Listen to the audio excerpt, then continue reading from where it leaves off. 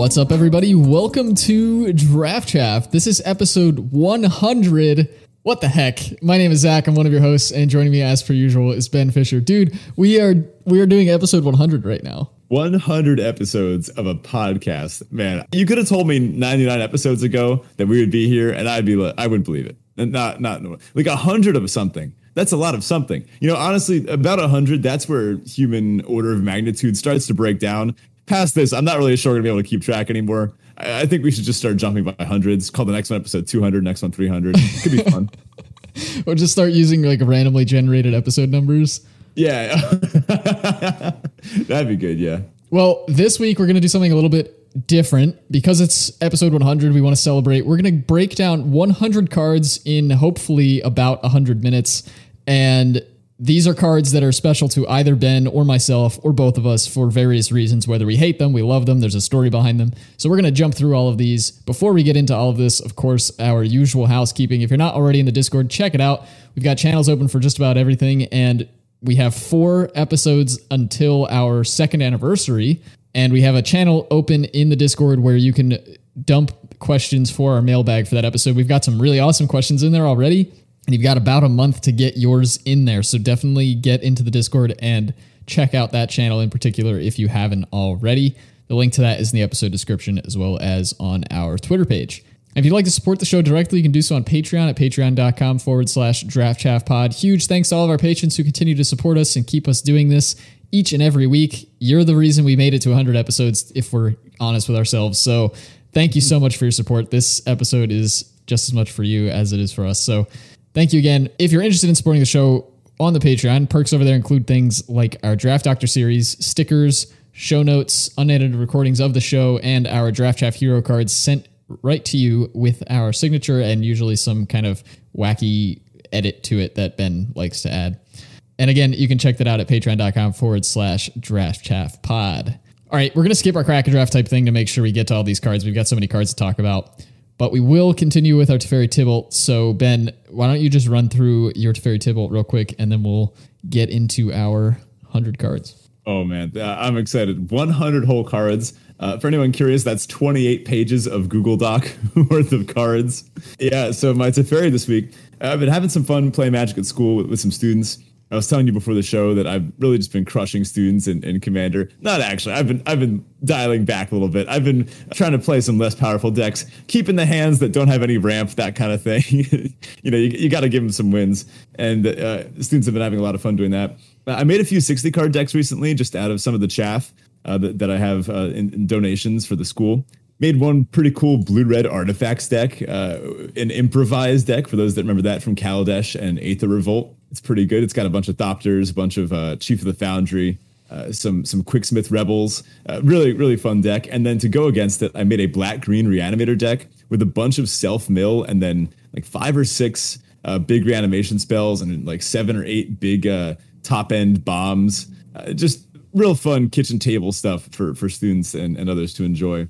Others meaning myself against the students. My Tybalt, I've been punting a bunch. I'm not going to say exactly why because I'll leave that for later in the episode. But a big one that I did, I mentioned it in Discord this week. I was in game 3 of a match against a very strong Bant opponent. I was playing a Jund deck. It was my favorite deck of the format by far. I had a Ziatora and I had everything you could possibly want. I had 3 copies of Stimulus Package and I had everything you could ever want to go along with it. 3 body droppers, a Forge Boss.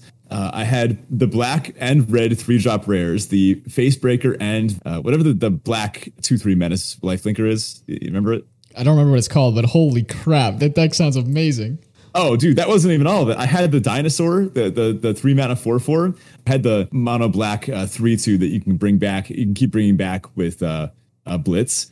I had so much hotness in this deck. Good fixing, too. A bunch of treasure stuff. I think I had 2 copies of the Briefcase, which made tokens for the body droppers. This deck was nuts. If you had to tell me to pick out my deck, if I was going to take like a limited deck from this set to like a real tournament, I would take this one in a heartbeat. This deck was awesome. I lost in a very close game against a very strong Bant deck. One thing this deck didn't have was a ton of card advantage. It had really, really strong stuff, but it couldn't really pull ahead card-wise.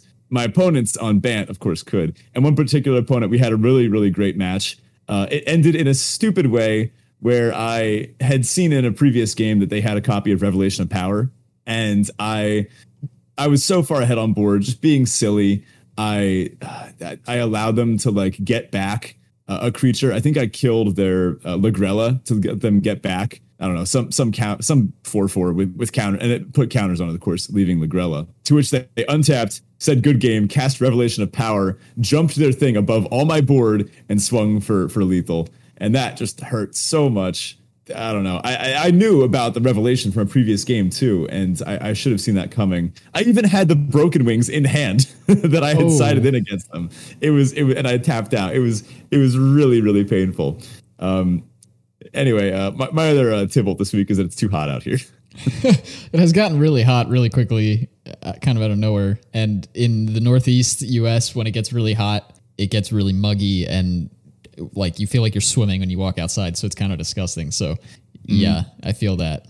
We can't overstate this. 90 degrees here and 90 degrees in like the Midwest are so different. 90 degrees in the Midwest is downright comfortable compared to what we're doing now. Yeah. Anyway, what's up? So for my Teferi, of course, 100 episodes. I can't not put that in my Teferi. Like that is just absurd. And I can't believe we're still doing this, to be honest. But my other, like, I guess more personal Teferi is that I'm visiting family this weekend for my grandfather's 88th birthday. Nice. He lives in Tennessee and he's road tripping out here to Jersey to kind of just see my mom and the rest of the family. And I'm going to go down there for a few days and get to hang with him. So that's going to be awesome. You should tell him to catch up to our 100. Yeah. My tibble is that despite yet another relatively busted sealed pool, I did not make it to day 2 for the Arena Open, which is a big disappointment. I think that deck was much better than I piloted it to be, and that's a little bit disappointing. But hey, we all have our beats. Yeah, it is what it is. This has been a rough one. This format, I just felt so outclassed by the good Flyers decks or the good Evasion decks, to the point where some of my pools, I was wondering what to even do with them, because I was just like, well, this is going to match up really poorly against blue-white. And of course, going to the first match, boom, there it is. They go Giada into Aspiring Overseer. And I'm like, all right, well, there goes that. Yeah, I guess I lose. All right, we're going to skip our listener question of the week as well because we have so many cards to get through. So let's just jump into it, Ben. We've got 100 cards here. We're going to go through, it's 50 of each, and 50 for Ben, 50 for myself, and we're going to go back and forth and just talk about these. So why don't you kick us off with your first card, and we'll get through it. Right. Now, I should mention to the listener that we picked 50 cards each, not because they're our favorites, or even because least favorites. These are 50 cards that we just wanted to talk about. 50 cards that had stories or things associated with them. A lot of these are commanders from our decks, things that we care about personally. These, I would say, are 100 cards that are important to us in some way, shape, or form. That's probably the best way to say it. So I have to kick things off with my favorite Magic card of all time. It's Tireless Tracker. Oh, man, I love this card. Right above my desk, I have a giant print of the art of Tireless Tracker by Eric Deschamps. Fantastic art, fantastic card. Love everything about it. Whoever she is, she's on the hunt, and she's got some huge swords, and you don't want to be who she's following. She's going to find you. Clues, I have just a soft spot for clues. They're bad. Like, I know that. They're not exactly white card advantage. They can be, but everything about Tireless Tracker, it's just a perfect package. It's a mono green card. It's a low drop. You get down. It has landfall. It draws you cards. It gets bigger. That's it. This is my favorite card. Yeah, it's a pretty awesome one. My first one here is my favorite card as well, and it is Sphinx's Revelation. This is X white blue for an instant at Mythic, originally printed in Return to Ravnica, and it just says you gain X life and draw X cards. So if you can pump mana into this, you just gain some life, draw some cards. This is exactly what I want to be doing in Magic. I don't even care if I'm winning. I'm just like sitting around spinning my wheels.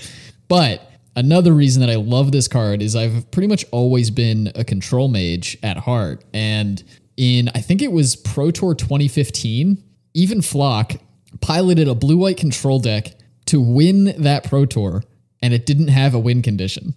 And I was watching every game that he was playing, and I was thinking to myself, that is the deck that I want to have. That is the deck I want to play in every format ever. And so I like took it apart and kind of learned what it was doing and how. And it's not entirely accurate to say that it had no win condition. It did run Elspeth Sun's champion in the sideboard. So it Jeez. could have a win condition, but essentially the whole point of the deck was just to lock your opponent out, and then they just had to give up because they didn't get to play the game, which is exactly how I enjoy Magic. It's the worst. As someone who frequently is on the other side of the blue-white control equation, it is so disheartening to be at the point where it's that turning point. And I think the better you get at Magic, the easier that turning point becomes to recognize. So I haven't had to suffer as much as I have in my early years of playing, where you think you might have a chance against a Sphinx's Rev deck or type of deck like that. But there comes a point where you realize even if you have 3 cards in hand, they have 5, and those 5 are better than yours, and one of them's a board wipe. Well, the best part too about this deck in particular was most of the scoops happened when you would like Sphinx's Rev for like 10 and then discard a bunch of cards, and your opponent's like, wait, they're discarding those? If they're discarding those, what is in their hand? And it's just, you see the demoralization on their face, and it's just great. Yeah, honestly, our first 2 cards are pretty emblematic of us as far as players go. We both value card advantage. We're not trash players. I think we both have some skill. So we both recognize that card advantage is important. We have picked 2 vastly different ways to go about acquiring it. Indeed. My second card out is maybe my second favorite. I don't know. My third card is actually edging up and getting closer to it. But a card that I have loved for a very long time, Siege Rhino. This thing is just stupid. Often called Lightning Helix on an oversized stick. The Rhino just comes barreling through. This thing has trample too. Why? I may never know. But for a very long time, I played a modern Siege Rhino deck with Grim Flayers and even a Tireless Tracker in there, Lilies, that type of thing. It was kind of an Obzon Reanimator style deck where I had Sacred Wayfinders and Burial Rites too. And just some big top end things to go and get, and even Flicker with Restoration Angels. But I did slam several Siege Rhinos into that deck, and probably my best thing with this was making top 4 at a Star City Games qualifier with a Siege Rhino deck. And I remember the day of, people were coming up to me and being like, "Are you the guy that's X and O with a Siege Rhino deck? Like, what's going on here, dude? Let me see your list." And that honestly was one of my favorite memories in Magic. I also distinctly remember cashing in my winnings and buying a concert festival ticket with it the next day. Nice. So my second card here is Sphinx's Tutelage, and this is 2 and a blue for an enchantment at uncommon. Whenever you draw a card, target opponent puts top 2 cards of his or her library into his or her graveyard. And if they're both non-lands that share a color, repeat the process. And so you would basically just like mill your opponent out by drawing cards, paired very nicely with Sphinx's Rev, and then your opponent would just mill out, and you'd hope, like, if they're playing a monocolored deck, they basically just need to hit lands, or they just mill their whole deck. It's like ridiculous. So this was what I did with Even Flock's deck. I converted it into what I called Sphinx's Mill, and it was built on the back of Sphinx's Revelation and Sphinx's Tutelage. At the time, Teferi's Tutelage didn't exist, but that probably also would have made the cut in the deck if it did. yeah, honestly, I've gotten killed by this card by you many a time. Very disgusting. I guess is it strict? It's not strictly better than Teferi's Tutelage. Teferi's Tutelage is the one that ETBs and draws a card, right? Yeah. And Sphinx's Tutelage has an activated ability of 5 and a blue to draw a card, discard a card. So it does enable you to repeatedly, like, it enables itself, but 6 mana, draw a card, discard a card is extremely expensive for that effect. And typically you wouldn't do it. The beneficial part of this is just that, like, it does the repeating thing, which I don't believe Teferi's Tutelage does. So yeah, no, it doesn't. Clearly also a combo with Sphinx's Revelation. Number 3 for me, I've got Halana and Elena Partners. I adore this card. Everything about it. This is my favorite card in recent memory, and like I said, it's top 5 for sure. It's definitely cracked the top 3 as well. The top 3 order, it might be time for a shakeup. I don't know if this is going to slide into my number 2 spot above Siege Rhino, but having to admit that I'm no longer an Obzon mage and I'm more of like a Jund mage or a Gruul mage, that I'm not quite ready to admit that yet, but I've definitely become more of a red player as I've gotten older into Magic. Halana and Elena, I just love everything this card does. I tend to value things that have good ETB effects, which this does not, but this is really, really synergistic with counters, and it's currently my favorite new commander deck that I made. I really enjoy playing this deck. The fact that it gives haste as well can really lead to some cool blowouts, and anything that enters the battlefield to give her counters, both of them counters, is just a lot of fun to play with. Big fan of this one. Was it too good for limited? Maybe, but it's still fun to play. Yeah, when was the last time we said a card that like wasn't blue in some way, shape, or form was too good for limited? Like it's been a while, so I think they deserved it. Yeah, it's finally time they pushed a Gruul Legend. It's seeing standard play in this Naya Humans deck too, which I have yet to give a spin, although it seems up my alley. I probably should. So my next card here, this is number 3 for me, is Guillaume Master Chef. And I just love everything about this card. Like the effect that it has, the art is like absolutely fantastic. And I'm a big cook person. Like I love to cook. Food is very important to me. I'm a big foodie. And this card in particular sparked a really, what I think is a really awesome, just very fun shenanigansy commander deck build that I call Good Eats. And it's just great. I mean, the art and everything is phenomenal. I love the interaction with all the food stuff. My next card up, Stoneforge Mystic, the kind of old staple of Modern. Back when I first started playing Magic in high school, I never thought I would be good enough to play a Stoneforge Mystic deck. That I always thought kind of like if I ever had because I remember looking at the prices back then and thinking, wow, $50 a card. I'm in high school. I don't have money for this. Like if I ever have a deck with 4 Stoneforge Mystics, that means I've made it. I'm a good Magic player. I must have turned a profit at some point. And I'm like playing a real format, like a scary format, like Modern or Vintage or Legacy, where Stoneforge is playable. And just the level of detail in this card itself. Sure, it's a tutor and it goes against an equipment, but there's a lot of things you can do with the activated ability, combinations with equipments themselves, like Batterskull. The synergy there is infamous. But other things you can do, like flickering it or knowing when to trade it off or even to equip it. Just a lot of play depth to this card that kind of goes back, and I can proudly say I own 4 of the borderless alt arts now in my pretty blinged out black-white Stoneblade deck. Yeah, I think high school you would be very impressed to see the foil borderless alt arts. I think so. Current me is pretty stoked about it too. That's fair. So my next card is Supreme Verdict. This is the one white, blue Wrath, basically, but it has the added little fun text of Supreme Verdict can't be countered. You know, I love to have the counter spells. Nobody else is allowed to counter my stuff, though. So it's got to be a one-way street in that way, and I love that this is a Wrath that is uncounterable. But also the art is phenomenal. It kind of harkens back to the old Wrath of God art in a way. Like there's like a Maelstrom sort of thing going on. But I don't know. I just love the coloring and the way that this whole design was done art-wise. The flavor on this one always got me. So the part where it says he left Skyrune's warning about the eviction, even though it was cloudy. So I guess all the people in that whatever apartment building or whatever is getting nuked by the Azorius. I guess they didn't do their best job of kind of rude landlords here. Yeah, I don't think they had any rent protection. Could have used some shield counters. Anyway, my next card is actually also a blue-white card, one of the few blue-white cards I adore, Bruna Light of Alabaster.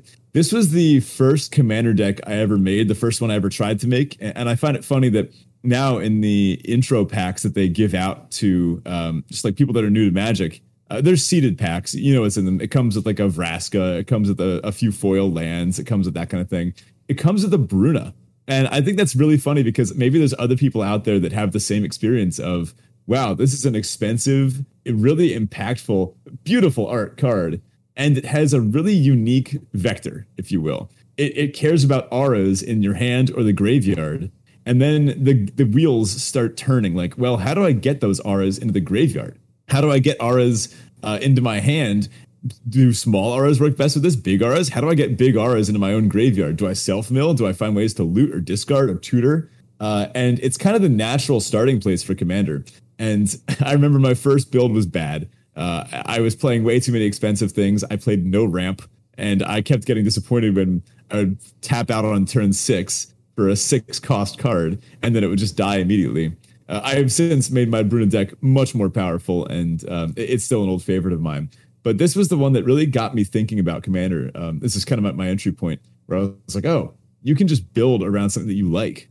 Yeah, that's a big realization when folks get first get into Commander, and I have a little bit of a story of my own version of that sort of later on in the episode, so I'm not going to spoil that. But yeah, I've been on the receiving end of Bruna's Wrath a few times. Not a fan. Oh, you don't like getting hit by like a 70/70 unblockable lifelink protection with phasing ability? Nope. Can't say that I enjoy that. Oh man, discovering new auras for Bruna is priceless too, because some of the old auras are really messed up. There's one, I think, Diplomatic Immunity, that has Shroud and gives the creature Shroud. Just who made that? Yeah, that's awful. Shroud, for those who haven't heard the mechanic because it hasn't been around for a long time, is essentially hexproof, but the person who cast it also can't target it. So it's just like nobody can touch it at all. Which is funny because you can no longer target her with auras, but you can still attach auras to her via her ability. And with Shroud, it's like, it's out of my hands now. Yeah. She's going to do what she does, and it's going to end with you dying. Yeah, that about sums it up.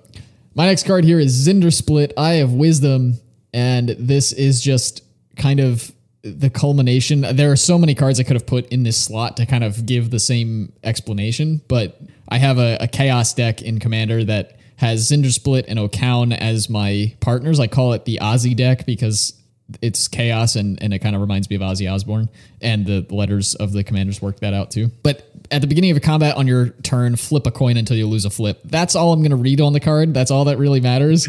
This deck is ridiculously fun for me to play. And this deck I built because going through college, I had brought a friend of mine into Magic, not Ben, but a different friend that had kind of dabbled with Magic, but really wasn't into it too much. I had brought him into the game, and he quickly learned my ways of the control mage and loved it. But he also got into Commander and learned that he loved the political aspect of Commander. And I'm terrible at the political aspect. I don't like the making deals and then breaking those deals. It's just not fun for me to act on that level. And I'm starting to get better about it. But at one point I was like, you know what? What if I just stopped caring about winning and I just wanted to make sure that nobody got to do any of the things they wanted and still got to play the game, but it's just completely random and we'll just see who wins. It doesn't matter who's building pacts and who's not. So that's where the Chaos deck was born, and I love it so much. It's easily my favorite Commander deck right now. And the only problem is that it runs a bunch of enchantments that just have walls and walls of text and lots of upkeep triggers. So it gets very out of hand very quickly for everybody at the table. I think that deck probably has the highest text density out of any of the Commander decks between the two of us. Oh, almost certainly. And I'm very tempted. If they weren't so expensive, I would be tempted to put the all text basic lands in it just to add to that. Yeah, that'd be funny. That would solidify its position. A card in this deck that always bothered me and actually almost made my list. It's probably on yours. Did you put Perplexing Chimera on your list? I did not, but it is a phenomenal card. Oh, then let me add this on as my 51st card real quick. The text of it is whenever opponent casts a spell, you may exchange control of Perplexing Chimera and that spell. If you do, you may choose new targets for the spell. And if it becomes a permanent, you control that permanent instead. So I remember the first time I played against this, and it kind of became a back and forth of me being like, wait, so my spell goes where? And then Zach went, it's mine now. And I was like, wait, but then what do I do with this? And he's like, well, you can give it back and you get something else. And I'm like, but wait, I want to play my cards. And he's like, well, too bad. Yeah, I'll touch on that later. I have a different card that touches on that as well. My next up here is Marin of Clan Nel Toth. One of my second Commander decks. I think it might have been the second one that I made. Kind of my old standby. I used to think I was a very solidly black-green mage. I've since branched out a bit. But for a long time in Limited, I would kind of just force black-green. This is when I've been drafting for a year. And I just felt really kind of comforted almost by the fact that you were going to get good creatures and good removal. And really in Limited, that's the bread and butter stuff. There's plenty of color combos. Look at blue-red, for example. You could just pick random blue and red cards at random in a draft and wind up with something totally unplayable. If you just pick random black and green cards in a draft, you're going to wind up with a bunch of solid game plans, probably a bunch of good creatures, maybe even a good curve. Marin relies on that too. It's kind of an aristocrats deck, aristocrats reanimator. And I just really enjoyed the experience, if you will. She's an experience counters based deck, which is something they haven't brought back in a while, but it's pretty fun. And this one, it felt like one of the first Commander decks that I finished, if that makes sense. It's going to be very hard for me to change it over time because it's a toolbox deck, and I really have good versions of all the effects. Every once in a while, a new version will be printed. For example, Gloomshrieker, the enchantment creature that brings a card back. I ended up putting that in over, I think it was, I couldn't remember what it's called. It was a version from Return to Ravnica, from the Ravnica cassettes, the recent ones, that cost black, green, green. And it was a 3/4 that returned a permanent to your hand. Golgari Fine Broker. That's the one, the Fine Broker. Little updates like that will happen, but this is one that I feel like, you know what? I'm always going to have my Golgari deck. It's always going to be there for me. Always a good, solid choice to play. Yeah, so my 6th card here is Thassa's Oracle, and if you've been a long-time listener of the show, you probably expected this one to show up on one of our lists. This card is both awesome because I love Mill, and we'll get to more on that later as well, but and we kind of touched on it with the Sphinx's tutelage, but this card in particular, Ben and I were playing in GP New Jersey just before the pandemic. It was like 2 months before the pandemic started and like lockdowns in the US happened and all that. And we made it to the final round. I had a ridiculous, this was Theros Beyond Death sealed. I had a ridiculous blue-white control deck. Ben was playing an awesome red-green beats deck. We were playing Two-Headed Giant sealed. We just steamrolled every opponent we got to. And I had opened the 2 best mythics and rares in the set. There was the trap, I can't remember the names anymore, but the blue-white Sphinx that like you just couldn't deal with at all. And then there was the Dream Trawler, that was it. And then there was the blue Kiora Best the Sea God, which was a saga that made a bunch of octopi and wins the game. Both of them are wins the game type cards. So I had both of those in my deck. I didn't care what else I was playing. I just had those and counter spells and like a few dirtily creatures. Ben was doing most of the heavy lifting on the ground. I had a Clothis and a bunch of solid ground things to back it up. Right. And so we get to round 3, I think it was. We were undefeated at the point, and we were playing for the championship of this event. We're playing against these 2 kids who were probably like 12 and like 10 or something. Like they were really young kids, but they were also undefeated. So like they knew their stuff. They definitely were playing well. And they start just spewing off cards. They start ripping through their libraries, like milling themselves like crazy. And I looked at Ben and I go, I'm smelling a Thassa's Oracle. And I had 1 counterspell in my hand left. They put something on the stack that I was pretty sure we could have beaten, but like it was a close call. I was like, I kind of want to counter this thing. Ashiok, if I remember. I feel like it might have been an Ashiok, yeah. And I was on the fence about countering it, but I looked at Ben, I was like, I'm smelling a Thassa's Oracle, but like, what are the chances they open that rare in particular? And like, maybe I'll find another counterspell. It was the only counterspell I had in my hand, but I had more in the deck. And so I countered the Ashiok, and I think Ben convinced me to counter it. And I did, yeah. And I countered it, and then like 2 turns later, they played a Thassa's Oracle and won with the Thassa's Oracle, and I was so sad. Yeah.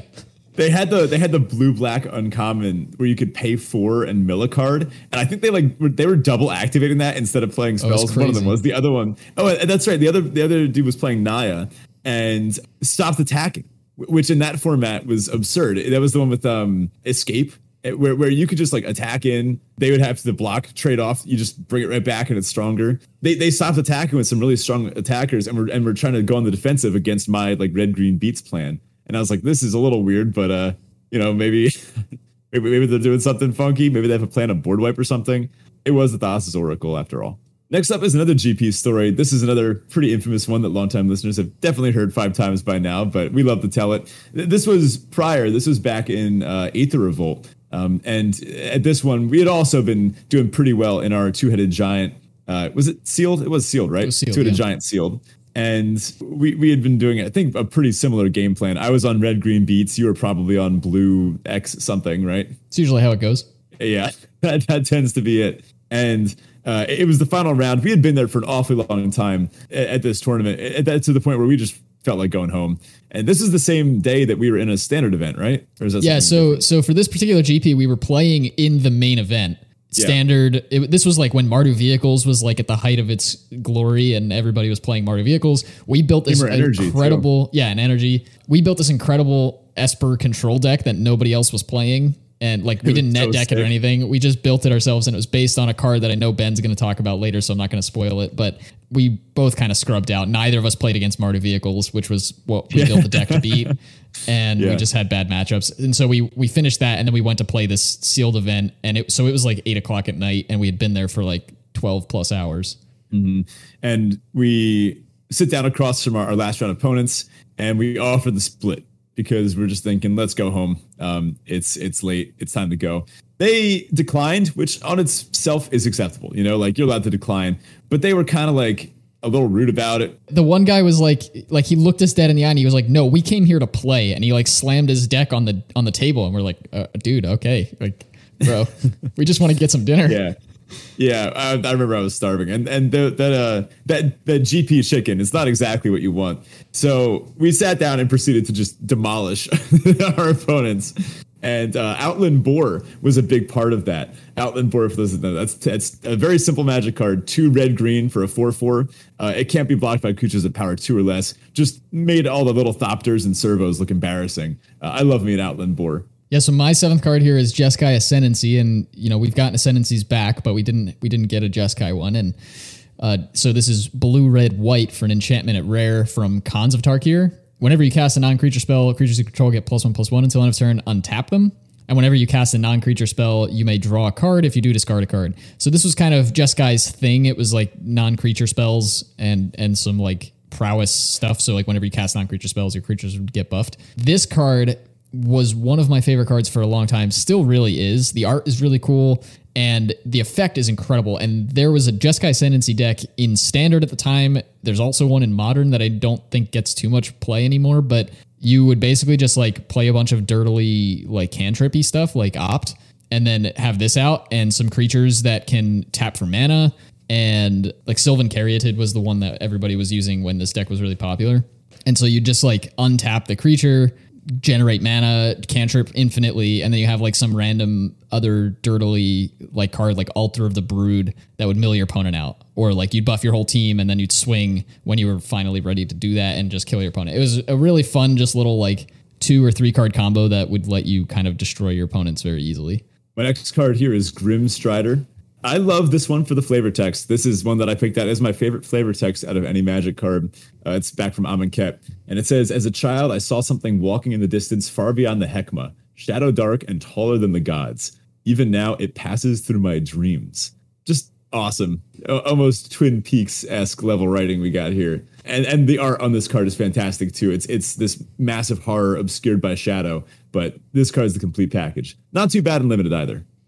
My next card here is Assault Formation. Again, longtime listeners will definitely know about this one, but it essentially lets your creatures assign combat damage equal to their toughness instead of their power.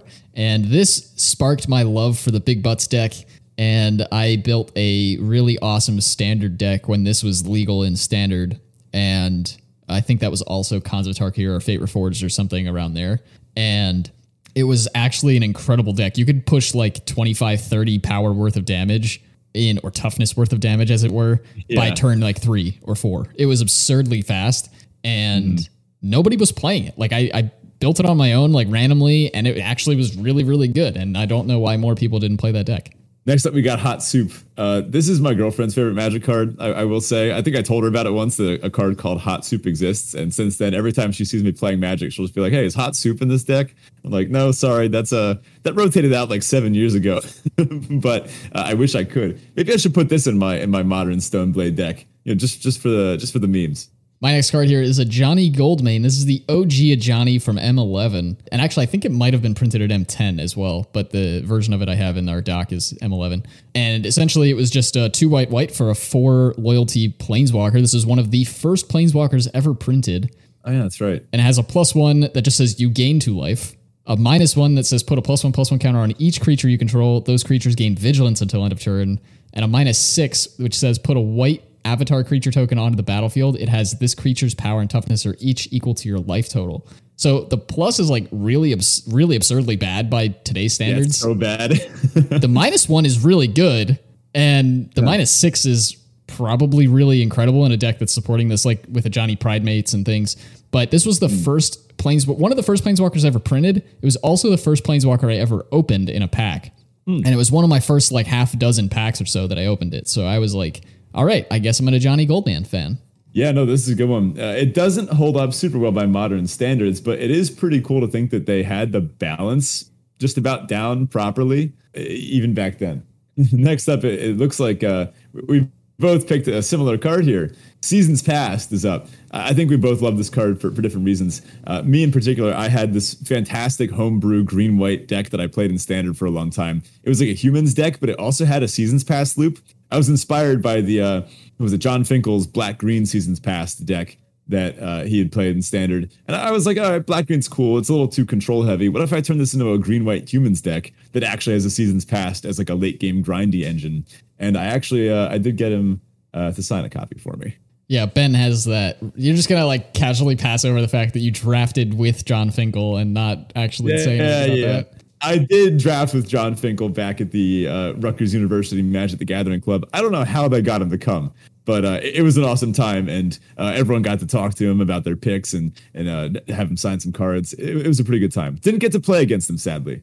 I don't think I did that well in that draft. Yeah, so I also had Seasons Past at this card slot, and I liked it mainly because of John Finkel's Standard deck. I saw it in a Pro Tour, and I was like, wait a second. You can have like legitimate control decks that don't involve blue cards. I need this. Like, I need it in my life. And also the effect of Seasons Past was super unique at the time. I think this was the first card printed that did this sort of thing where it cared about having different mana values in your graveyard, and then you'd get them all back. And like, this one also gets shuffled back into your deck, so it's like impossible to deck out with it. It was just an awesome card, and I really love the art on it as well. My next card is actually a card that you inspired me because you just mentioned how it was one of the first things that you opened, first Planeswalkers. It reminded me of the first Mythic that I ever opened back at the, I want to say the Hamilton Mall in South Jersey. I think I was there when you opened this, actually.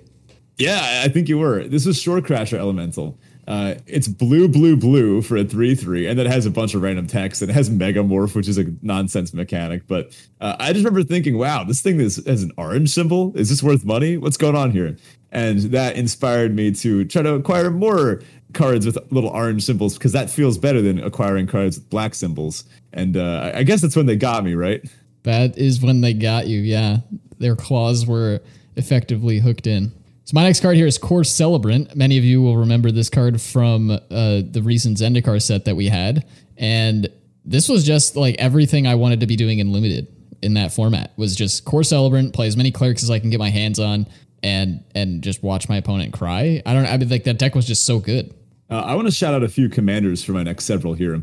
First up, Giganta the Wellspring. Now, you might be thinking, oh yeah, you're companioning Giganta onto some other deck. No, actually, I just play Giganta as an Elk commander in what I think might actually be my best commander deck. It's Elk Tribal, and for those that don't know, the joke is that it has all the EDH staples: Teferi's Protection, Demonic Tutor, all the shocks, some fetches, all that type of stuff, all the good ramp. But then, in conjunction with all that stuff, you have just nonsensical Elk cards. And for those that don't know, Elk aren't very good tribe-wise, but all the tribal supports make them good. All the stuff like Vanquisher's Banner and Adaptive Automaton, all the stuff that you put in any good tribal deck, I have in here. I don't know. It's a bit of a testing experiment, where my hypothesis is that these tribal cards are good, and you don't necessarily need the creature cards of the tribe to be good. And let me say, I love slamming vanilla 2/4s. Or my favorite, Wetland Sandbar, a 2-mana 2/1 with no other text. And then attacking my opponent with it once it's been buffed up to like a 5/10 with a million abilities. That's just chef's kiss. Yeah, but you're also running a card that I'm going to talk about in a little bit, and you deserve to not ever play this game ever again for doing that. But we'll get to that. My next card here is Clarion Spirit. This was the 1 and a white spirit creature at uncommon that makes more spirits when you cast your second spell each turn. And the reason I put this on the list is because it's pretty indicative of the best card in Kaldheim, or the best deck in Kaldheim Limited, which was black-white, second spell. And I remember distinctly having an awesome interaction with Ben because I continuously told him that it was the best deck in the format, half jokingly, but also kind of seriously. He never believed it. And then he opened a sealed pool for like an arena open or something that had like this bonkers black-white. Actually, it was like a mediocre black-white deck, and it had like 1 or 2 really good cards. Yeah, it had Kaya. And he was like, this is going to go like 3 whatever. Like, he didn't think it was going to do well. And then he ended up day 2ing with it. And I was man. I was like, see, it's the best deck in the format. So not only is it not the best deck, I don't even think it's in the top 50%. I did Also, really well with that deck in that format. That's all I'm saying. All right. It might be in the top 50% and that there were really only like 6 decks in the format. There was like Snow Pile, White Aggro, and then I guess you could slot White Black in there somewhere, maybe above. I don't even, it doesn't. I mean, most of the time the White Black deck ended up just being a relatively worse version of White Aggro. Really, yeah, like green white. Speaking of making tokens, I've got Eddie Markov up next. This is a kind of the ultimate vampire commander. It has Eminence, which is just stupid, which means whenever you cast a vampire, even if Eddie is in your command zone, you get a vampire token. And there's some really silly things you can do with free tokens. Big fan of vampires as a tribe. I like having these tribes because when we come back to sets, they're usually pretty happy to power up vampires as a tribe. Whenever we go to Innistrad, you know you're getting some good vampires, right? And that means that these decks will continue to stay fresh. Elk doesn't really have that. So it's nice to have a cool deck like Edgar, where I can take the stuff that I pull in a draft, like a Welcoming Vampire, just straight into Edgar Markov. My next card here is one of my first commanders and one of the first loves I would say I had with Magic, and that is Zedru the Greathearted. This is 1 red, white, blue for a Minotaur Monk, and it's a 2/4. At the beginning of your upkeep, you gain X life, draw X cards. We've heard that before. Where X is the number of permanents you own that your opponents control. And then you can pay Jeskai, red, white, blue. Target opponent gains control of target permanent you control. And this erupted a love for group hugs in me. And so I've been partially a group hugs player, at least ever since. I no longer have my Zedru deck. I converted my group hugs deck into a Kenrith deck just to get access to more colors. But this also has a special place in my heart because it does the Sphinx's Rev thing. And I love giving away cards that I should want or should not want to my opponents, and they're like, hey, you're stuck with this. I think it's funny. It's a Minotaur. It almost looks like an Ibex or something like that. Yeah, right? it's like an antelope person, and they just counted it as a Minotaur, I guess. Speaking of group hugs commanders, oh, God. I have my I have my group hugs deck here. Selvala, Explorer Returned. This is one of my other favorite commanders. It did start out as a group hugs deck. I don't believe you. It did start out as a group hugs deck. Selvala is a group hugs commander. You tap her for mana, but then it draws everyone cards. You float some mana and gain some life too. It did start off as a group hugs deck. I have since cut every card you could consider to be group hugs, and all that seems left is giant angels. So this is actually slowly developed into a bear hugs deck where I aggressively make sure that everyone's having fun with my giant army of angels, and I make sure things stay regulated. I have some of the arbiters, the angels that kind of make sure like everything, like there's one angelic arbiter makes sure that opponents can only either cast spells or attack. It's to slow the game down and make sure that I'm having, just a little more fun than everybody else is. And yeah, it's a group hugs deck. Ben's definition of group hugs is my opponents get to draw cards. That's all he checks off, and he's like, cool, group hugs. Now I can do everything for myself. Yeah, my group hugs idea is horizontal equity, where I zero sum fun. Yeah, well, I just make sure that everyone's life total stays the same. Yeah, sure. It's just zero. They eventually go to 0. Oh, my next card here is Rattle Chains. This is just the all-inclusive kind of quintessential spirit, which is my favorite tribe in Magic. And Rattle Chains does everything I want spirits to do. And I don't think the modern spirits deck would really be a deck without it. It gives all your other spirits flash. It also protects a spirit when it ETBs. So it kind of just is quintessential for what I want spirits to be doing as a deck. Never play on my turn, get in with a bunch of aggressive flyers, and keep myself alive. That's like what the whole deck wants to do. And yeah, I love Rattle Chains. Next up, I've got Avacyn, Angel of Hope. A little story that goes back with this one. Back when I was young and stupid, I thought that I could just eventually open an Avacyn, Angel of Hope if I just bought packs of Innistrad. I thought, I'll just keep buying packs of Innistrad, or whatever set it was. It might have been the Innistrad, Dark Ascension, Avacyn Restored. I just kept buying packs of Avacyn Restored, thinking, oh yeah, I'll eventually open an Avacyn. To the point where I eventually spent more money opening packs of Avacyn Restored than I did had I just chose to buy an Avacyn. And what was funny was that I did open all the mythics in that box. It was the same box at that Boardwalk store. And I got all the mythics. I got a Tybalt from that box. I got a Descent into Madness from that box.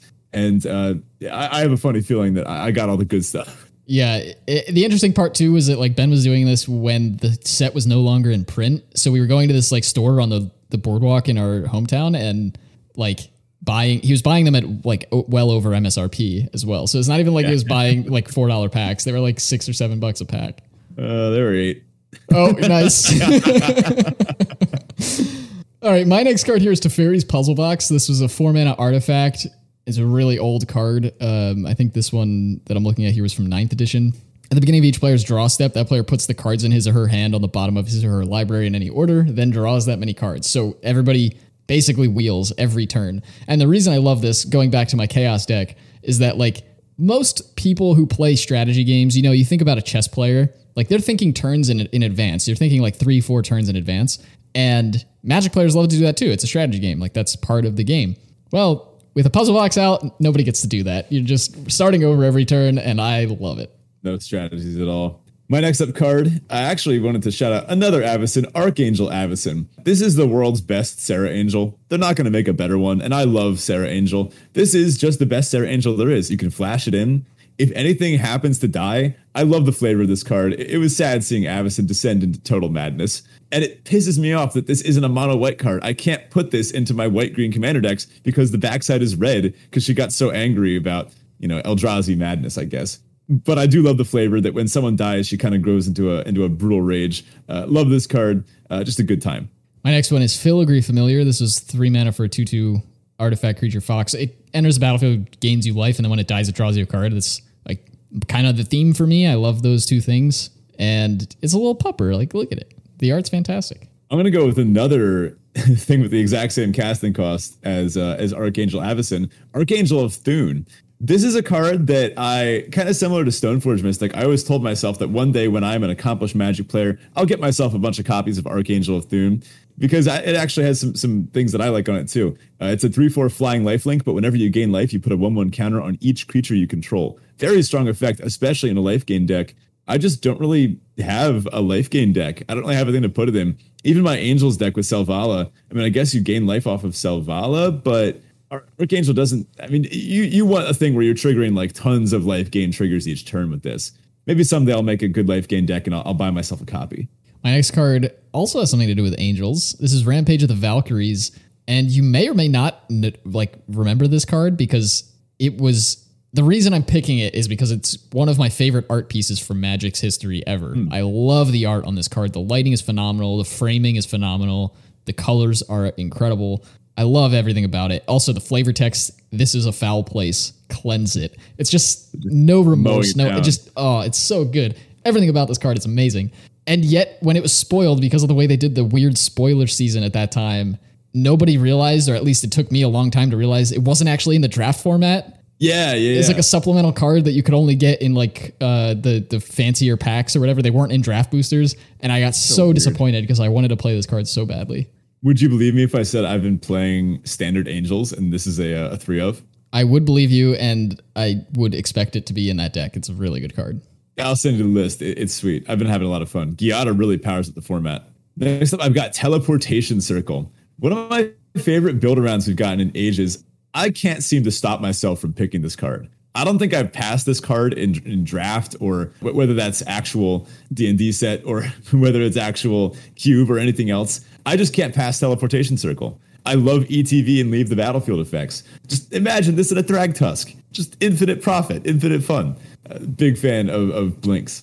My next card here is kind of a nod to something that I try to do with all my commander decks. Every single one of my commander decks that I currently have has at least a card or a theme in it that points back to Ben in some way, shape, or form. And usually they're like jabs at him in some way. Yeah, and they are. This one is very much a jab.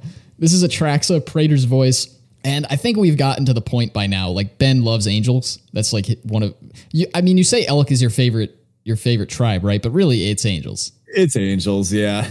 Yeah, and Atraxa is an angel horror, and so I was like, let me take your clean, pristine angels and build something disgustingly beautiful out of it.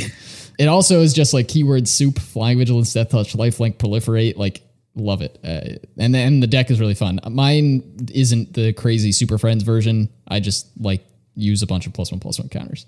Next up, I have Darling of the Masses, a bit of a new addition. Just a huge fan of this card. It feels like a little mini Grave Titan that you can just play on turn 4 in a green-white deck in Limited. I really like that effect. And I've just found that every time my opponent plays this, I think, yeah, I can beat that.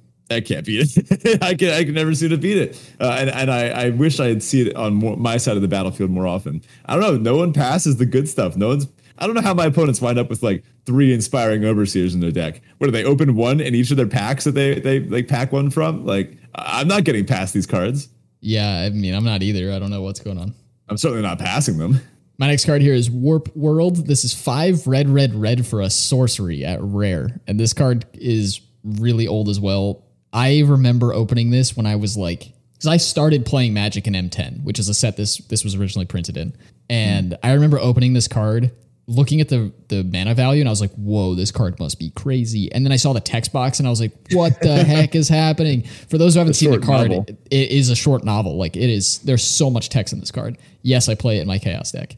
And it just, like, resets the game, kind of, but instead of setting everybody back to 0, it's like, put all your stuff back, and then just reveal a bunch of stuff until you get that many things that you put back. It's very strange, but it like resets the game, and I think it's fun. Next up for me is Gishath Sun's Avatar, big dinosaur commander.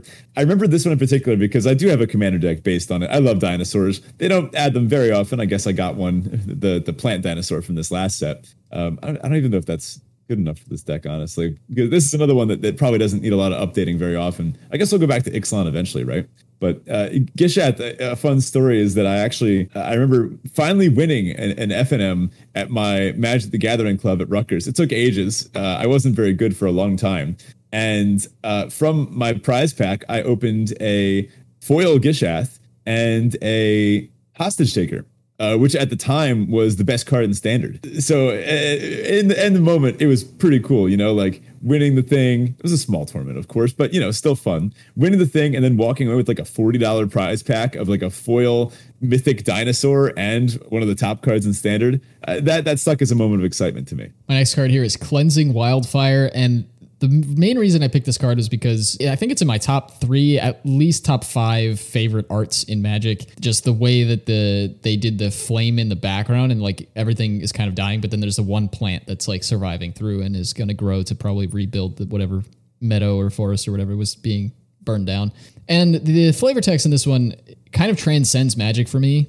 Every rebirth looks like a death, and I think this is a great reminder to when you're going through something awful, and like when you go through a crucible, as it were, in your life, and you have time to reflect on that, is to just remember that, like, pain is kind of something that everybody has to go through, and you have a choice of whether to get anchored down by that pain or to use it to propel you forward. And this is just a great reminder that like things do grow from the ashes, and when things fall apart, there is a way to get through it. And yeah, I think that's beautiful. Yeah, great stuff. It's good when Magic cards have some like higher significance or higher meaning to them. Even on, what is this, like a draft common that sometimes sees modern flagstones play. But even that, there's a lot of beauty to it.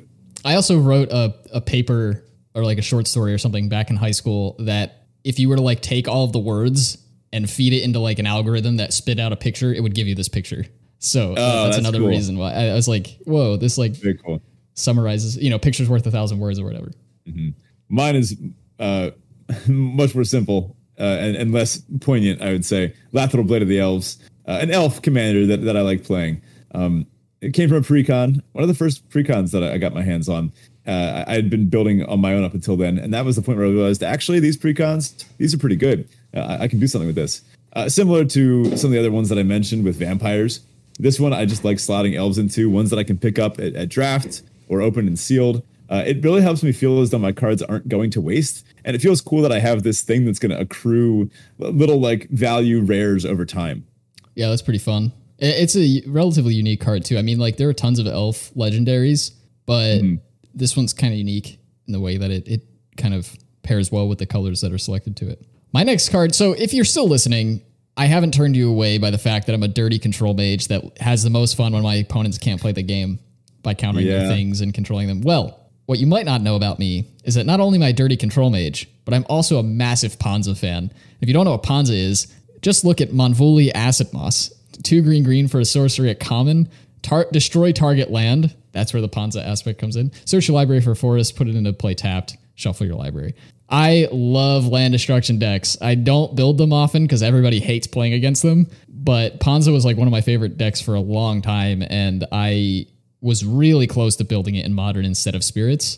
Kind of glad I didn't build this instead, but I might still build it. Next up for me is Nagila, the Blade Blossom. I adore this card. It is so much fun design-wise. Who is she? What's happening here? I mean, this girl's awesome, whatever's happening here. Got like two cool shaped swords, like bright red hair, pink armor. Like this is dope. And clearly a fighter in the arena. Now, here's the problem. I own a copy of Nagila. I've told myself for ages I was going to make a warrior tribal deck because there's all sorts of cool warriors across the 5 colors. But it's 5 colors, and I can really only support one 5-color mana base with the cards that I own now, and that's my Elk deck. If I were to try to build a 5-color mana base for Nagila, I just wouldn't really have the stuff. Every time I get a good like a dual land that isn't going into Modern or something, or I'm not selling off, I just put it into my Elk deck, to make the mana that much more consistent. With Nagila, though, I would be playing a bunch of like tapped dual lands, and that's I want to do her justice. Nagila is the one that got away. The commander deck that I may forever tell myself I'll build, but haven't built yet. My next one here is Krenko Mob Boss. I've talked about Krenko at length in various sign-offs and such, but Krenko just spits out 1,000,000 goblins, and it's my Goblin Tribal Commander deck, and I love everything about it. There are so many good goblins that have been printed over the years, and they always print new ones, so there's always something to kind of stop and think about, like, oh, should this get an edition? And it's one of the few decks that I actually like really try to keep up on changing and making better. And it's also really fun. It's not a deck that gets to play very often because so many people, like as soon as somebody sees Krenko on the other side of the board, they just kill it, and then like the deck kind of doesn't do anything. But it's a really fun deck and one of my favorites. Grief is my next card. I play Grief Blade in Modern. It's a Stoneblade deck, Stoneforge Mystic play set. It's got the sword, it's got the Batter Skull, it's got Cauldron Complete, all that stuff. But it's also playing a Flicker package with Ephemerates and Griefs. And for those that don't know, Grief is one of the evoke elementals where you can evoke to just put it into play on turn 1 and exile a black card from your hand to do so. And then before it dies, you can flicker it, and then you get its ETB triggered twice, 3 times actually on the next turn if you use Ephemerate. And that, of course, makes your opponent reveal their hand to choose and discard. It's one of the things that actually kind of got me back into Modern, to the point where I saw my Abzan deck, my beloved Lilianas, were no longer holding up in the format. And this was kind of what pulled me back in, this fact that I could have this stupid turn 1 combo with kind of an aggro to mid-range finish. Just a really interesting and unique way to play. Yeah, so my next card here is one that I just absolutely love for a lot of reasons. And one of those reasons is the way they went, the thought that went into it. This card is Triskaidekaphobia, and it's an enchantment from originally printed in, I think it was Shadows over Innistrad. And yeah, I think so. It says at the beginning of your upkeep, choose one. Each player with exactly 13 life loses the game. Then each player gains 1 life. And each player with exactly 13 life loses the game. Then each player loses 1 life. And so the idea is like, you kind of just keep using this until you get your opponent to 13 and then they lose. But the coolest part about this is they put 13 sets of 13 things in the art. And that's just, come on. There's so much thought into that. It's just incredible. Nuts. My next card is Security Bypass, another recent one from, of course, our current set, New Capenna. This is a card that I decided to include. Unlike a lot of the ones that I mentioned out of love, I've included this one out of despise. I despise this card because it's good. I play it. I just keep punting with it. I've punted with this one twice in the last week, where I forget that it can only be attacking alone for it to be unblockable. The Connive on damage, that part's great. It's a strong card, and it really demands an answer from your opponent, which I guess the best auras do. And this one can actually not provide card advantage, but at least really solid filtering and growth on the board that almost justifies it as a card. That, and if you just need to break a board stall, this is what you want. So I've liked it in the Bant mirrors. But anyway, I just keep accidentally attacking with multiple creatures, thinking, oh yeah, this one has unblockable now. It has the bypass on it. And then my opponent blocks my 3/3 with their 4/4. I'm like, oh, well, I guess I'm down 2 cards now because I forgot how to read. My next card is also out of loathing, and that is Nexus of Fate. Yes, I love myself some big blue cards, but this card should never have been printed as it is. Like, why did they ever print a card that lets you loop taking extra turns? Stop it. That was so messed up when it was in standard. This was such a controversial card too. Everyone wanted it banned, and then it was banned for like, was this one restricted at one point? I don't even remember all the stuff that happened with this one. It was a whole bunch of back and forth. Yeah, they tried to fix it with like wilderness. They banned wilderness reclamation first, or like something like that. And then there was like, no, Nexus of Fate is the problem. Stop beating around the bush and just like kill the card. And it was also a buy a box promo, so you like couldn't get them very easily. Yeah, and it's just everything about it was wrong. Adeline Resplendent Cathar is my next card. One of my favorite cards to be printed in a while as far as mono white goes. I like some good white weenies. And usually if I'm playing standard, I'm playing a white weenies deck of some kind. And Adeline really powered that format up. Really just a huge stat beast. It often attacks is like a 6/4 vigilance. Late game like a 9/4. But the fact that whenever you attack, you can get to make a little 1/1. It triggers ETB effects. It triggers human type synergies. Just a lot of power and cool design in a nice little 3-mana package. Big fan of Adeline. My next card here is Jace Vryn's Prodigy, and this was back from Magic Origins, which was the first set that they put like flip planeswalkers in. And the reason I picked this card is because this card. So when Magic Origins came out, I went to my local game store and I played in a tournament of some kind. I can't remember what it was. And I was like, you know what? I've never bought a box before. I'm just going to splurge. I've got some extra cash, and I was, I don't know, probably in high school or something at the time. And I was like, I'm going to buy a box. I bought a box, but the store was also running a promo where you like could enter a raffle. And if like, I think it was if you bought any product or something, you were entered a raffle, some list of products. You were entered into a raffle to potentially win a box of Magic Origins. So I played the event. I had already bought my box. I won the raffle, so I got a second box.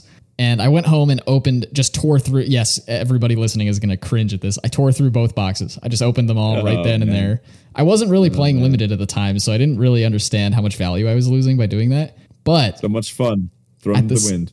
At the same time, I opened a Jace Vryn's Prodigy in each of the boxes, and that card ended up being like $90 a piece. So I got the first box for free, got the second box for free, and then just got an extra $90. You really just got tons of Magic Origins just for free. Yep, it was a pretty good time. Next card up is one that it looks like we both got to talk about this. Metallurgic Summonings. I got to read this one. 3 blue. It's an enchantment. It's a mythic. Whenever you cast an instant or sorcery spell, create an XX colorless construct artifact creature token, where X is that spell's mana value. And then you can pay 3 blue, exile it, return all instant or sorcery cards from your graveyard to your hand if you control 6 more, or only activate this if you control 6 or more artifacts. This was Shark Typhoon Mark 1, right? Like, I think this is one of the first times this effect had been printed, at least in what we would know is like modern Magic. And this was the linchpin card that we built our Esper control deck around. And no one else was playing this at the time, which is why we were like, all right, we got to do something cool with this. We just played Metallurgic Summonings, tons of good instants and sorceries, a few Planeswalkers to back it up, and then Gear Hulks, which synergized really well with the Summonings because you could flash back like a huge mana value card, something like a Glimmer of Genius, and then immediately get a 4/4. And then, of course, the Gear Hulk also counted towards the mana value. And if you ever got to pay the 5 and exile it and just draw like 7 cards, it would just restock your entire hand, all of gas, and you just couldn't lose from there.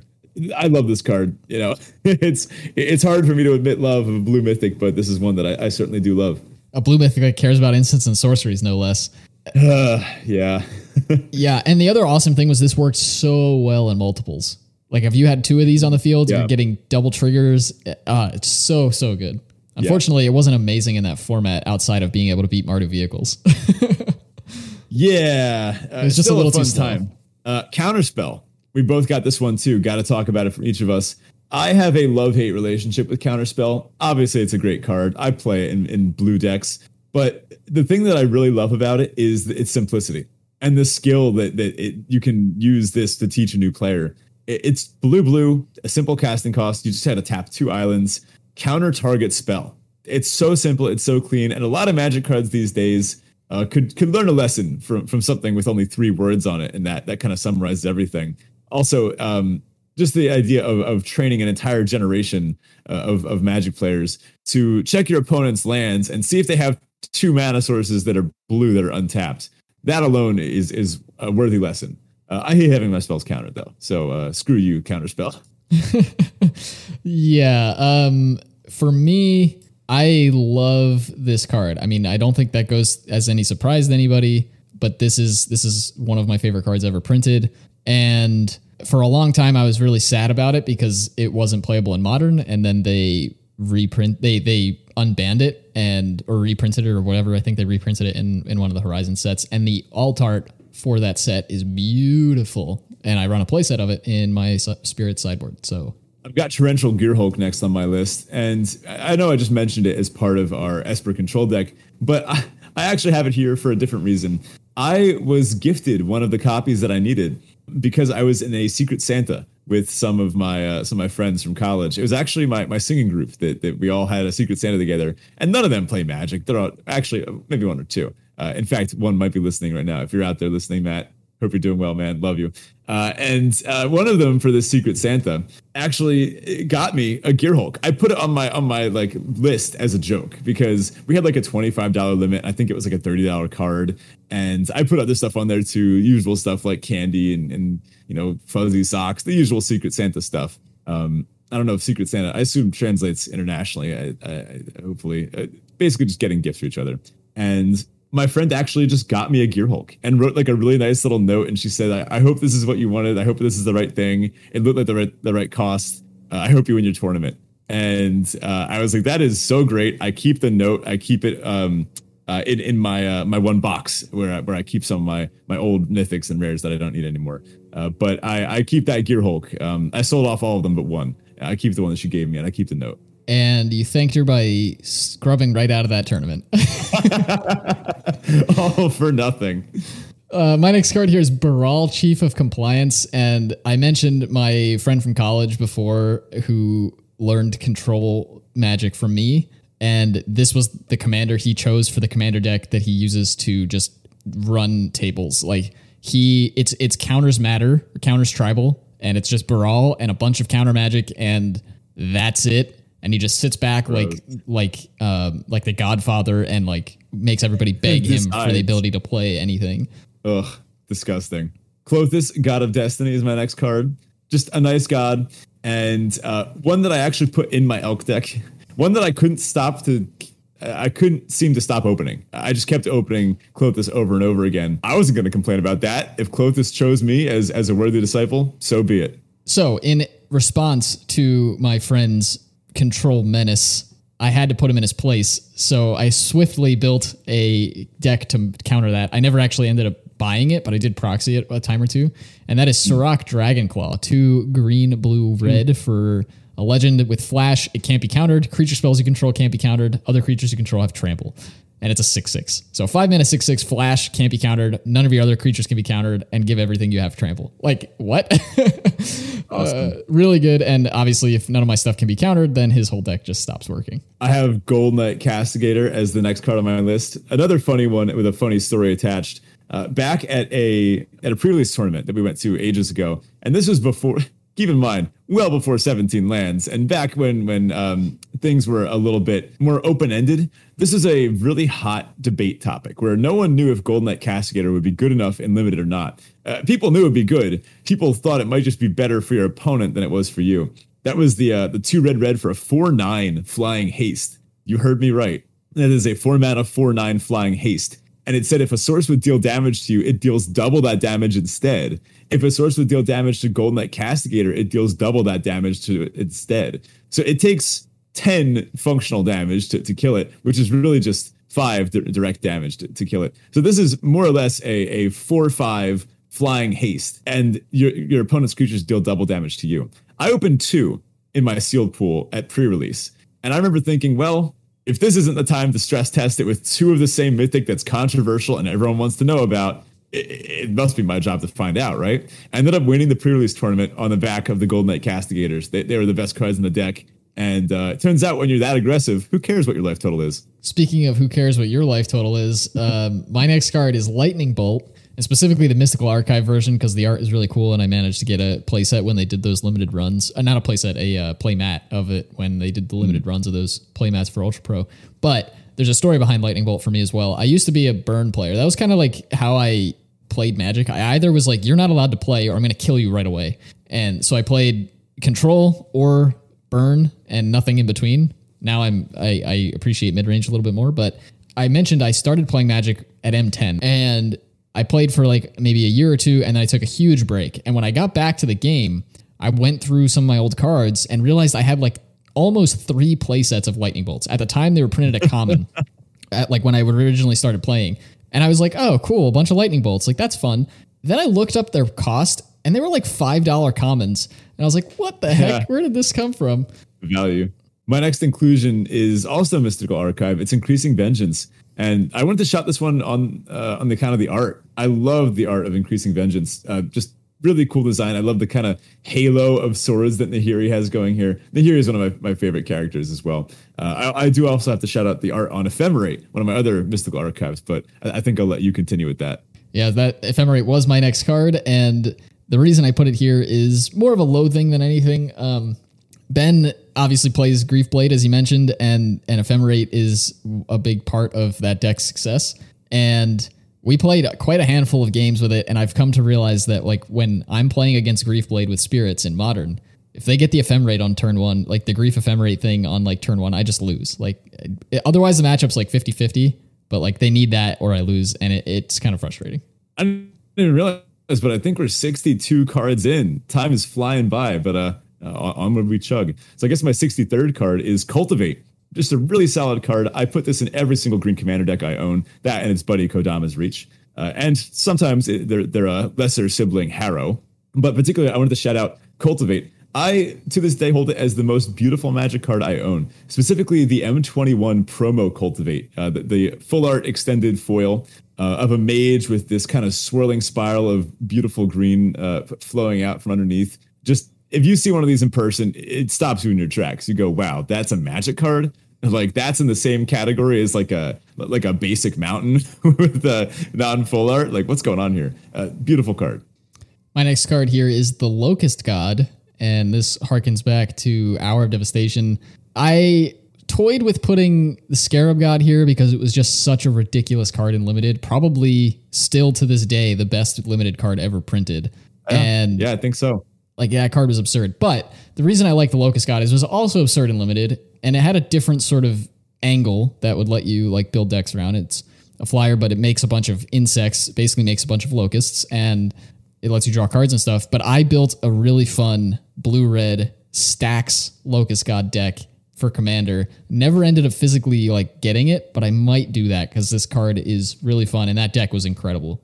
My next card is Sir Conrad the Grim. Just back a little bit from Eldraine.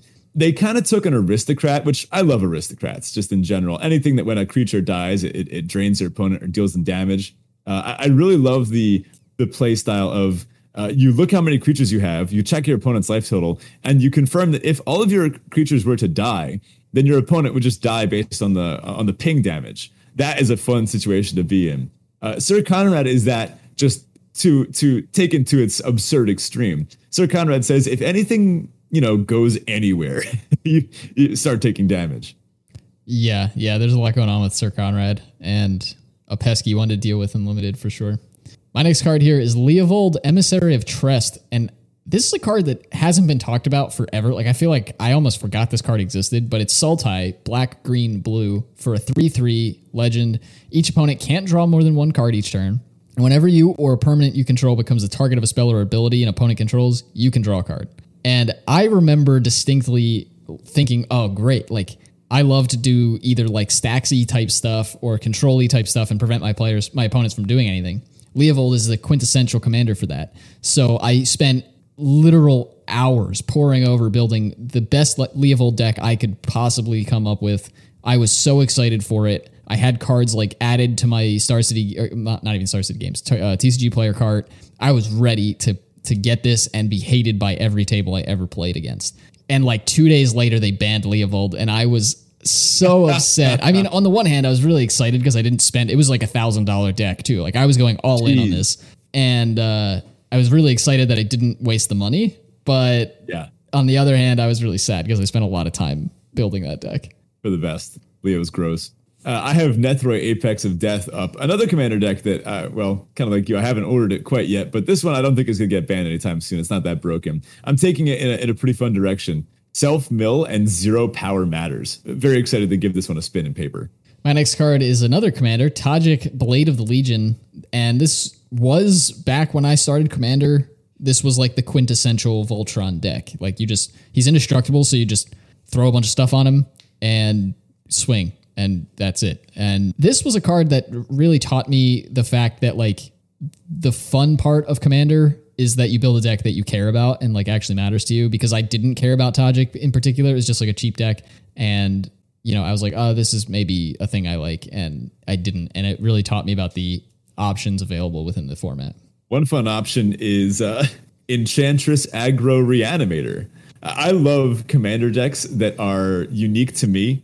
And at least, of course, if you look up Kestia the Cultivator on EDHREC, you'll find there's probably hundreds of decks out there. But I like to think that no one out there has a deck quite like mine, where I'm playing all the, not enchantment auras that sometimes you get with Kestia. I'm playing Enchantment Creature Tribal. And she says whenever an enchanted creature or enchantment creature you control attacks, draw a card. You end up drawing absurd numbers of cards with this deck to the point where you have to discard them all. So what goes well with that? How about all the like mono white mass enchantment reanimation effects?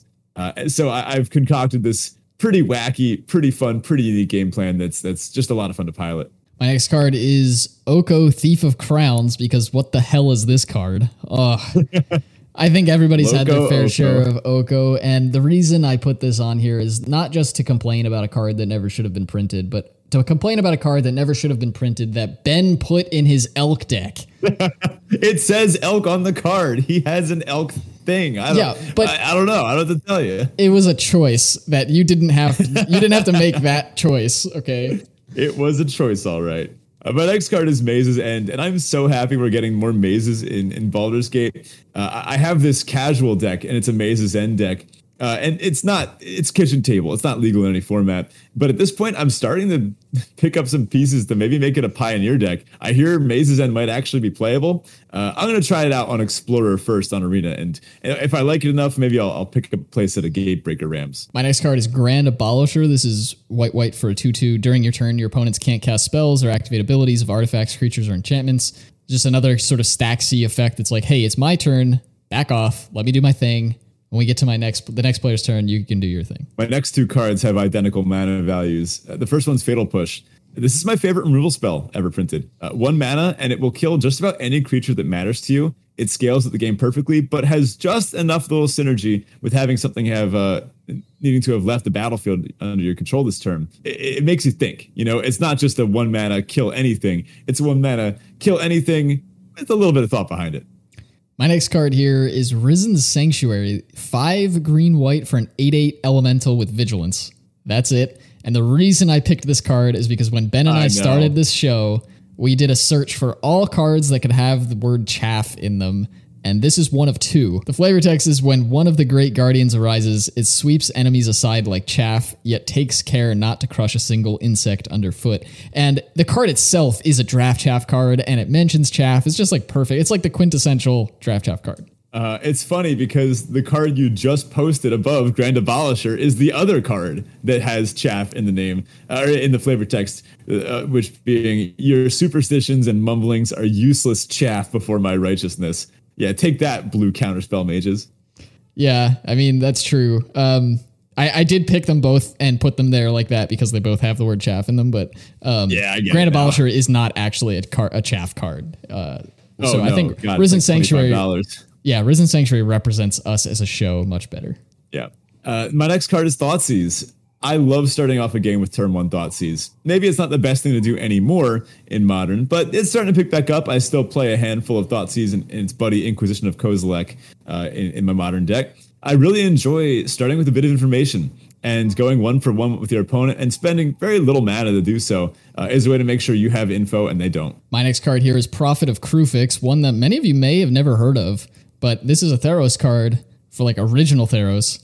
And it lets you untap all your creatures on your opponent's untap steps and lets you cast all your creatures as though they had flash. It was relatively quickly banned in Modern, banned in Commander, that is. And I don't think they're ever going to unban it. So sad. I love Prophet Crucifix. My next card is also a blue-green card. One that I don't tend to favor blue-green that often, but this one really got me, and I've always tried to find a way to break it. Fathom Mage. That's a 1/1, but whenever a 1/1 counter is put on a Fathom Mage, you can draw a card, and it has evolved. So whenever like a bigger creature comes in, it puts a counter on Fathom Mage. I've always tried to find a home for this deck. I've always loved the art. In fact, I have several copies in foil of both the normal art printing and the foil alt art printing. Just gorgeous cards no matter what. But I just don't know what to do with them. If a listener out there can tell me a good deck for Fathom Mage, I'll tell you what to do with it.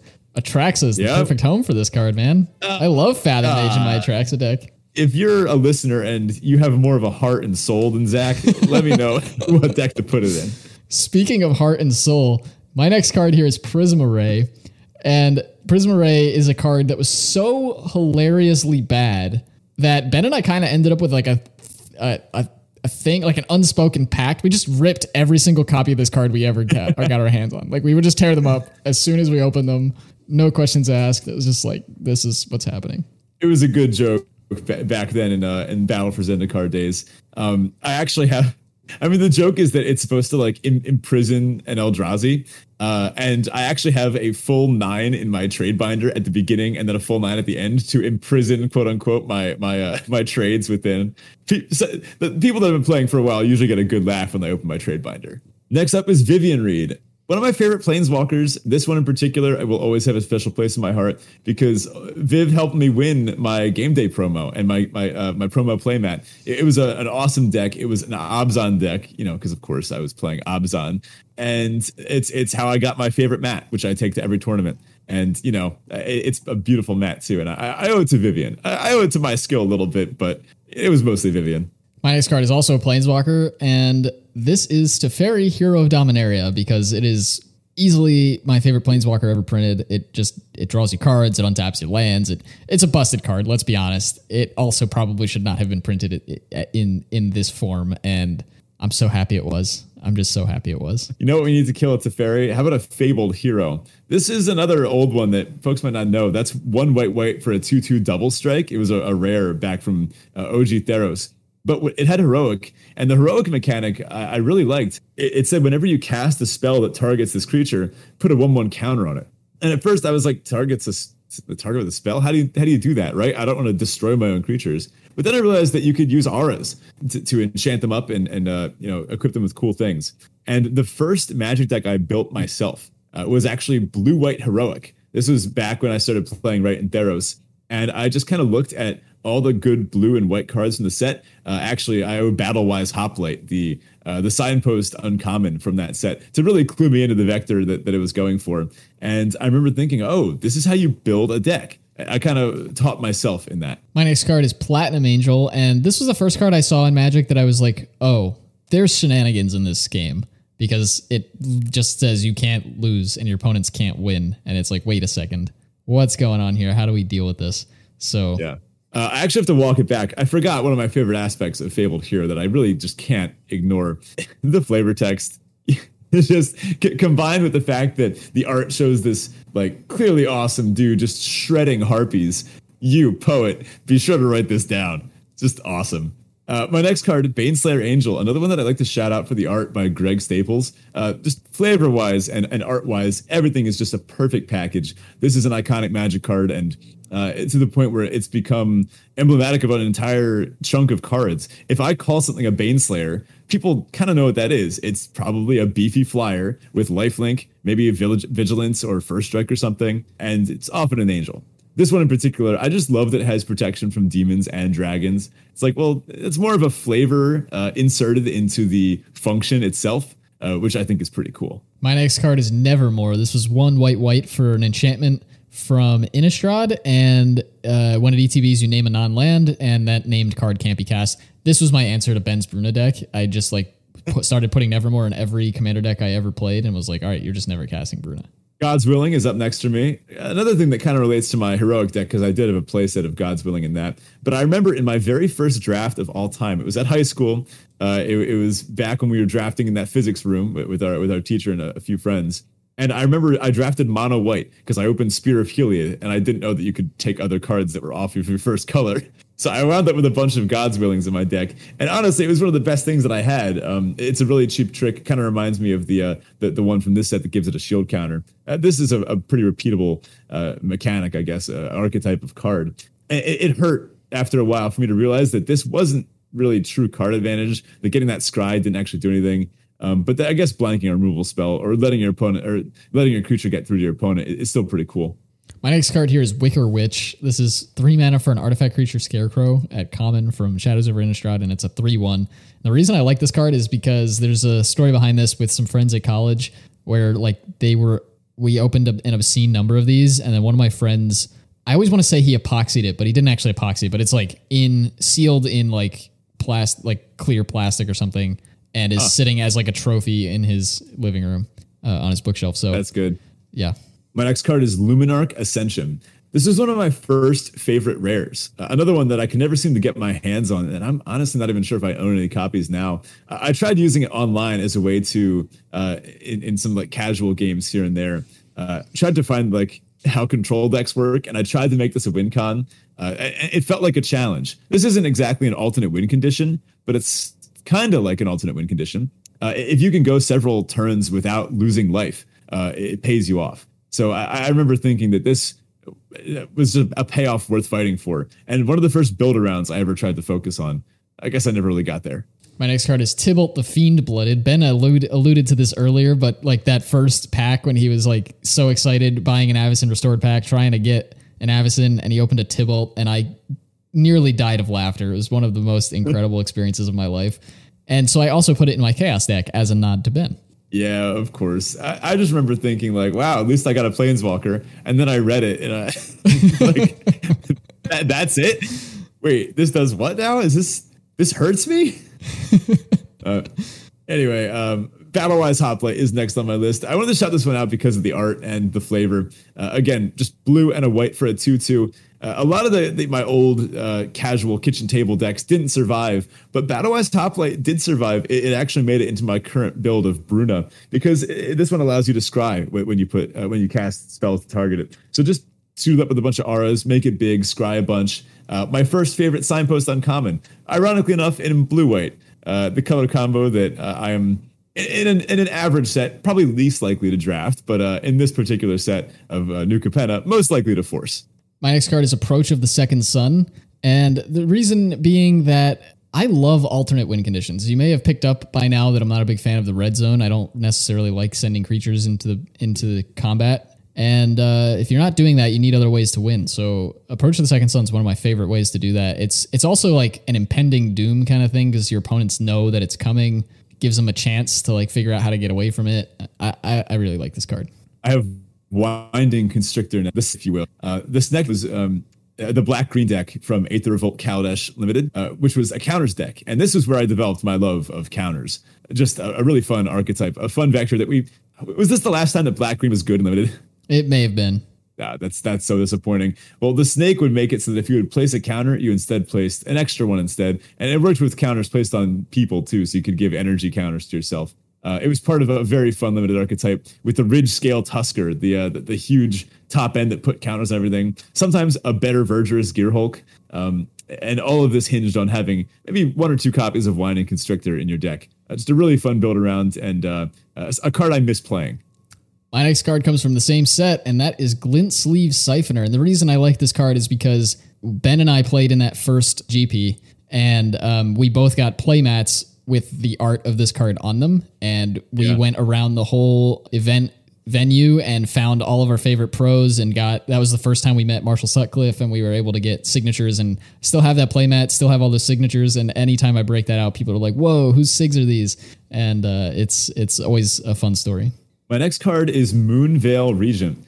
This is a bit of a pet card of mine. It's not from that long ago. This is the 4-mana 4/4 Flying Dragon, and when you cast a spell, you can discard your hand and draw equal to that spell's mana value. I found a game where I was playing Halana and Elena before I'd upgraded it with all the cards I wanted to order, and I was playing Moonveil Regent because I was like, this is a 4/4 flyer for 4. It's probably pretty good, right?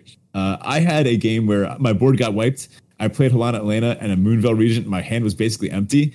And the Moonveil Regent single-handedly got me back into the game. I just kept top decking gas into gas into gas. I have some red-green cards in there, so sometimes I was drawing two. And it earned a spot in my heart as of recently. I can't bring myself to cut it now. So my next card is Mana War, and this is twofold. First of all, the first guest we had on this show was Marshall Sutcliffe, which is absolutely absurd, and I can't believe that ever happened. We got to get him back on at some point because it was absolutely just one of those out-of-body experiences of like, wait, we're sitting down and having a real conversation with this guy, and he's awesome. He's just a really awesome guy, and Mana War is his favorite card. So that's the one reason I put it on here. The second reason is because Ben hates jellyfish, and Mana War's a jellyfish. And so I always have to remind him whenever jellyfish cards get printed, like, hey, look at this one. Ugh. I hate jellyfish resembling things. What was it, like roaming ghostlight that was like a kind of like a jellyfish spirit too? Just so on brand for you, so anti-brand for me. My next card up is Emancipation Angel.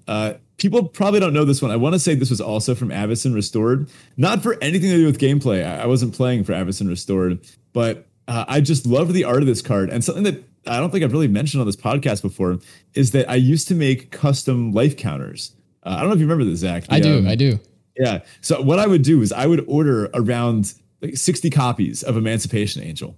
And then I would, card by card, with a fine X-Acto knife, shave out layers from one of the cards. So I have one with like just the foreground in it, and then one with the foreground and the angel wings, and one with the foreground and the angel wings and the dress, and then one with the foreground, angel wings, dress, and like backplate. And you just keep going and going. And then when you layer them all on top of each other, you get this beautiful 3D depth scene.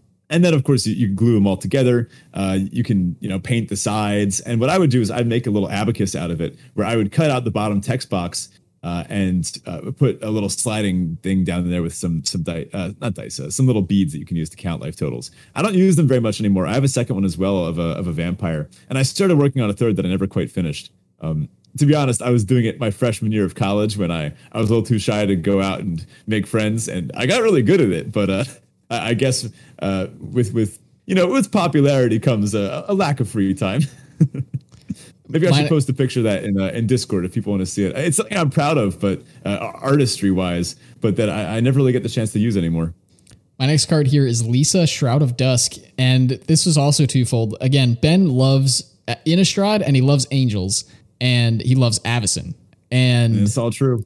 Lisa was the fourth of the, Innistrad Angels that nobody knew what was up with her or what her name was or any of those kinds of things for a long time. And then finally in Commander Legends, they printed a card of her and everybody's like, oh, this is the other angel. And it happens to be a Stax card. And I love that. So it's an angel Ben is not likely to play, and it fits my play style very well. I was jealous when you had it as your commander. And you had the commander's plate too. I remember that thing was tough to kill. Oh, it was great. My next card here is Eternal Witness. I'm a big fan of Eternal Witness. It's a simple card. It's an efficient card. It is a quintessential green card advantage card, but there's just nothing like Eternal Witness to go get back like a tutor, or to go get back a removal spell, or honestly to go get a fetch land. It does it all. And I kind of started this list with a 3-mana green card. I wanted to bring my list to the close with a 3-mana green card as well. And so my last card is Selfless Savior. This is just, it's just a dogger that wants to jump in front of things and save its owner. She raised him from an orphaned pup and gave him a life of love. With his last act, he thanked her. And that's just so beautiful. With this card, I do want to shout out, I think it was the alternate art. I forget what it was from. I think it was the Doggo Secret Lair. It was like the dog themed Secret Lair. It was Rest in Peace that has a dog laying in the sun on it. And the flavor text for it is similar to this one.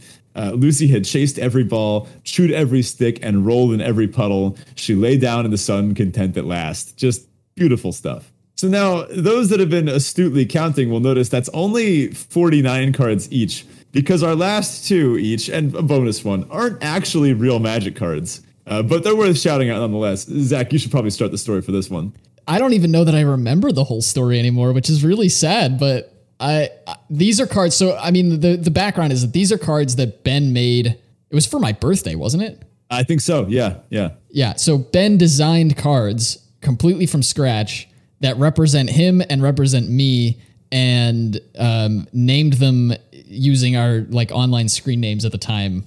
We were both playing Star Wars: The Old Republic quite extensively, and the names for these cards came from our character names there. So I can read off mine, and both of these I designed to be perfectly emblematic of who we are. I also made sure to have the art done by a good friend of ours, also kind of represent our play style. Me as kind of a barbarian in a graveyard, and Zach is this kind of mage in a moonlit grove. These turned out awesome, I gotta say. I very, very good creations. But mine is Benin Resolute Tracker.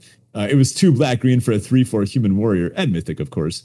Whenever he attacks, target player puts the top 3 cards of their library into their graveyard. And then whenever a card leaves a graveyard, put a 1/1 counter on Benin. It has Partner, Trample, and Menace. And you may wonder, what's the partner going to be? Well, the partner would be Rannick, Supreme Archmage, and that would represent me. And it's Jeskai, blue, red, white, for a 2/4 legendary creature, human wizard, at mythic, of course. And it says, discard a card with converted mana cost X. You may cast another target instant or sorcery with converted mana cost X or less from your graveyard until end of turn. And if you control Benin and he has 5 or more +1/+1 counters on him, exile Rannick and Benin and return them to the battlefield transformed. And then this card also has partner and flying. And they transform into Nerds Unbound by Reason, legendary planeswalker allies. And it has a +2. Target player creates an Omniscience, Ghostly Prison, or Glorious Anthem token. I've got to say, I called this. Didn't Garth One-Eyed? Wasn't that the card where you could like? It was from one of the Commander Legend sets or something. You could tap it to make like a Black Lotus, or tap it to make a counterspell emblem or token or something. I was a bit ahead of the game on this one of card token or card emblem type things. Sort of, but I think this one's a little extra powerful than Garth One-Eyed. I mean, making a Black Lotus is nothing to sniff at, but like an Omniscience or a Ghostly Prison, I mean, come on. And it's a +2. Right. All right. Uptick to make Omniscience is pretty good. But you could also uptick to get a Glorious Anthem or a Ghostly Prison. Like, I guess you know what? I did miss one.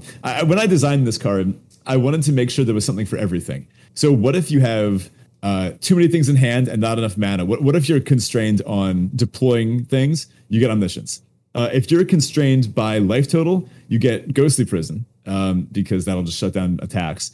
And if you're constrained by power on board, you get a Glorious Anthem. In hindsight, I probably would have swapped out Ghostly Prison for Oblivion Ring, like a targeted removal spell, rather than a like mass damage prevention. But hindsight's 20/20. Yeah, I actually, and we'll finish through this, but I'm really curious what these cards would look like if you were to redesign them now. Like if you went from scratch and just designed cards to represent both of us, how would they change? Maybe an interesting thought experiment for you. Yeah, I might have to work on that for maybe a sign-off. And so, I mean, we're not done yet. Nerds Unbound by Reason also has a couple of other abilities. So the first was a +2. The second is a +1. And it says choose a non-magic card item owned by another player. That player may sacrifice that item. If they do not, draw 3 cards. Items can include dice, tokens, shoes, ... So I'm particularly proud of this one. So it's like, hey, dude, nice hat you've got there. Uptick it. Throw away your hat or I draw 3 cards. Hey, nice car you've got outside. Burn it or I draw 3 cards. Blow it up or I draw 3 cards. Yeah. The next ability is a -8, and it says you may choose a deck you own from outside the game and put it into your hand. So the joke here is that by this point, you surely have created an Omniscience token, right? If you created the Omniscience token, if you put a deck into your hand, you just put your deck, you literally take a 60-card deck and just place it on the battlefield. You cast every spell. And so this functionally ultimate, it lets you just cast an entire deck that you own. Yeah, and I mean, you said 60 cards, but like you're picking a commander deck if you do this, right? Like you're just grabbing one of your best commander decks and winning the game on the spot. Yeah. Oh God, putting the entire Krenko deck onto the field at once. That would do it. Jeez. There's some that wouldn't work. Putting the entire Bruna deck onto the battlefield at once would actually be pretty bad and disastrous. Also true, yeah. Unless Bruna's already on the battlefield, because then all the auras can just attach to her, right? Unless you could get her out and onto there somehow, yeah. But I do have to shout out some of the synergy between Benin and Rannick. The idea of whenever Benin attacks, target player mills 3. Oh, this was before the mill was keyworded, I guess. Target player mills 3.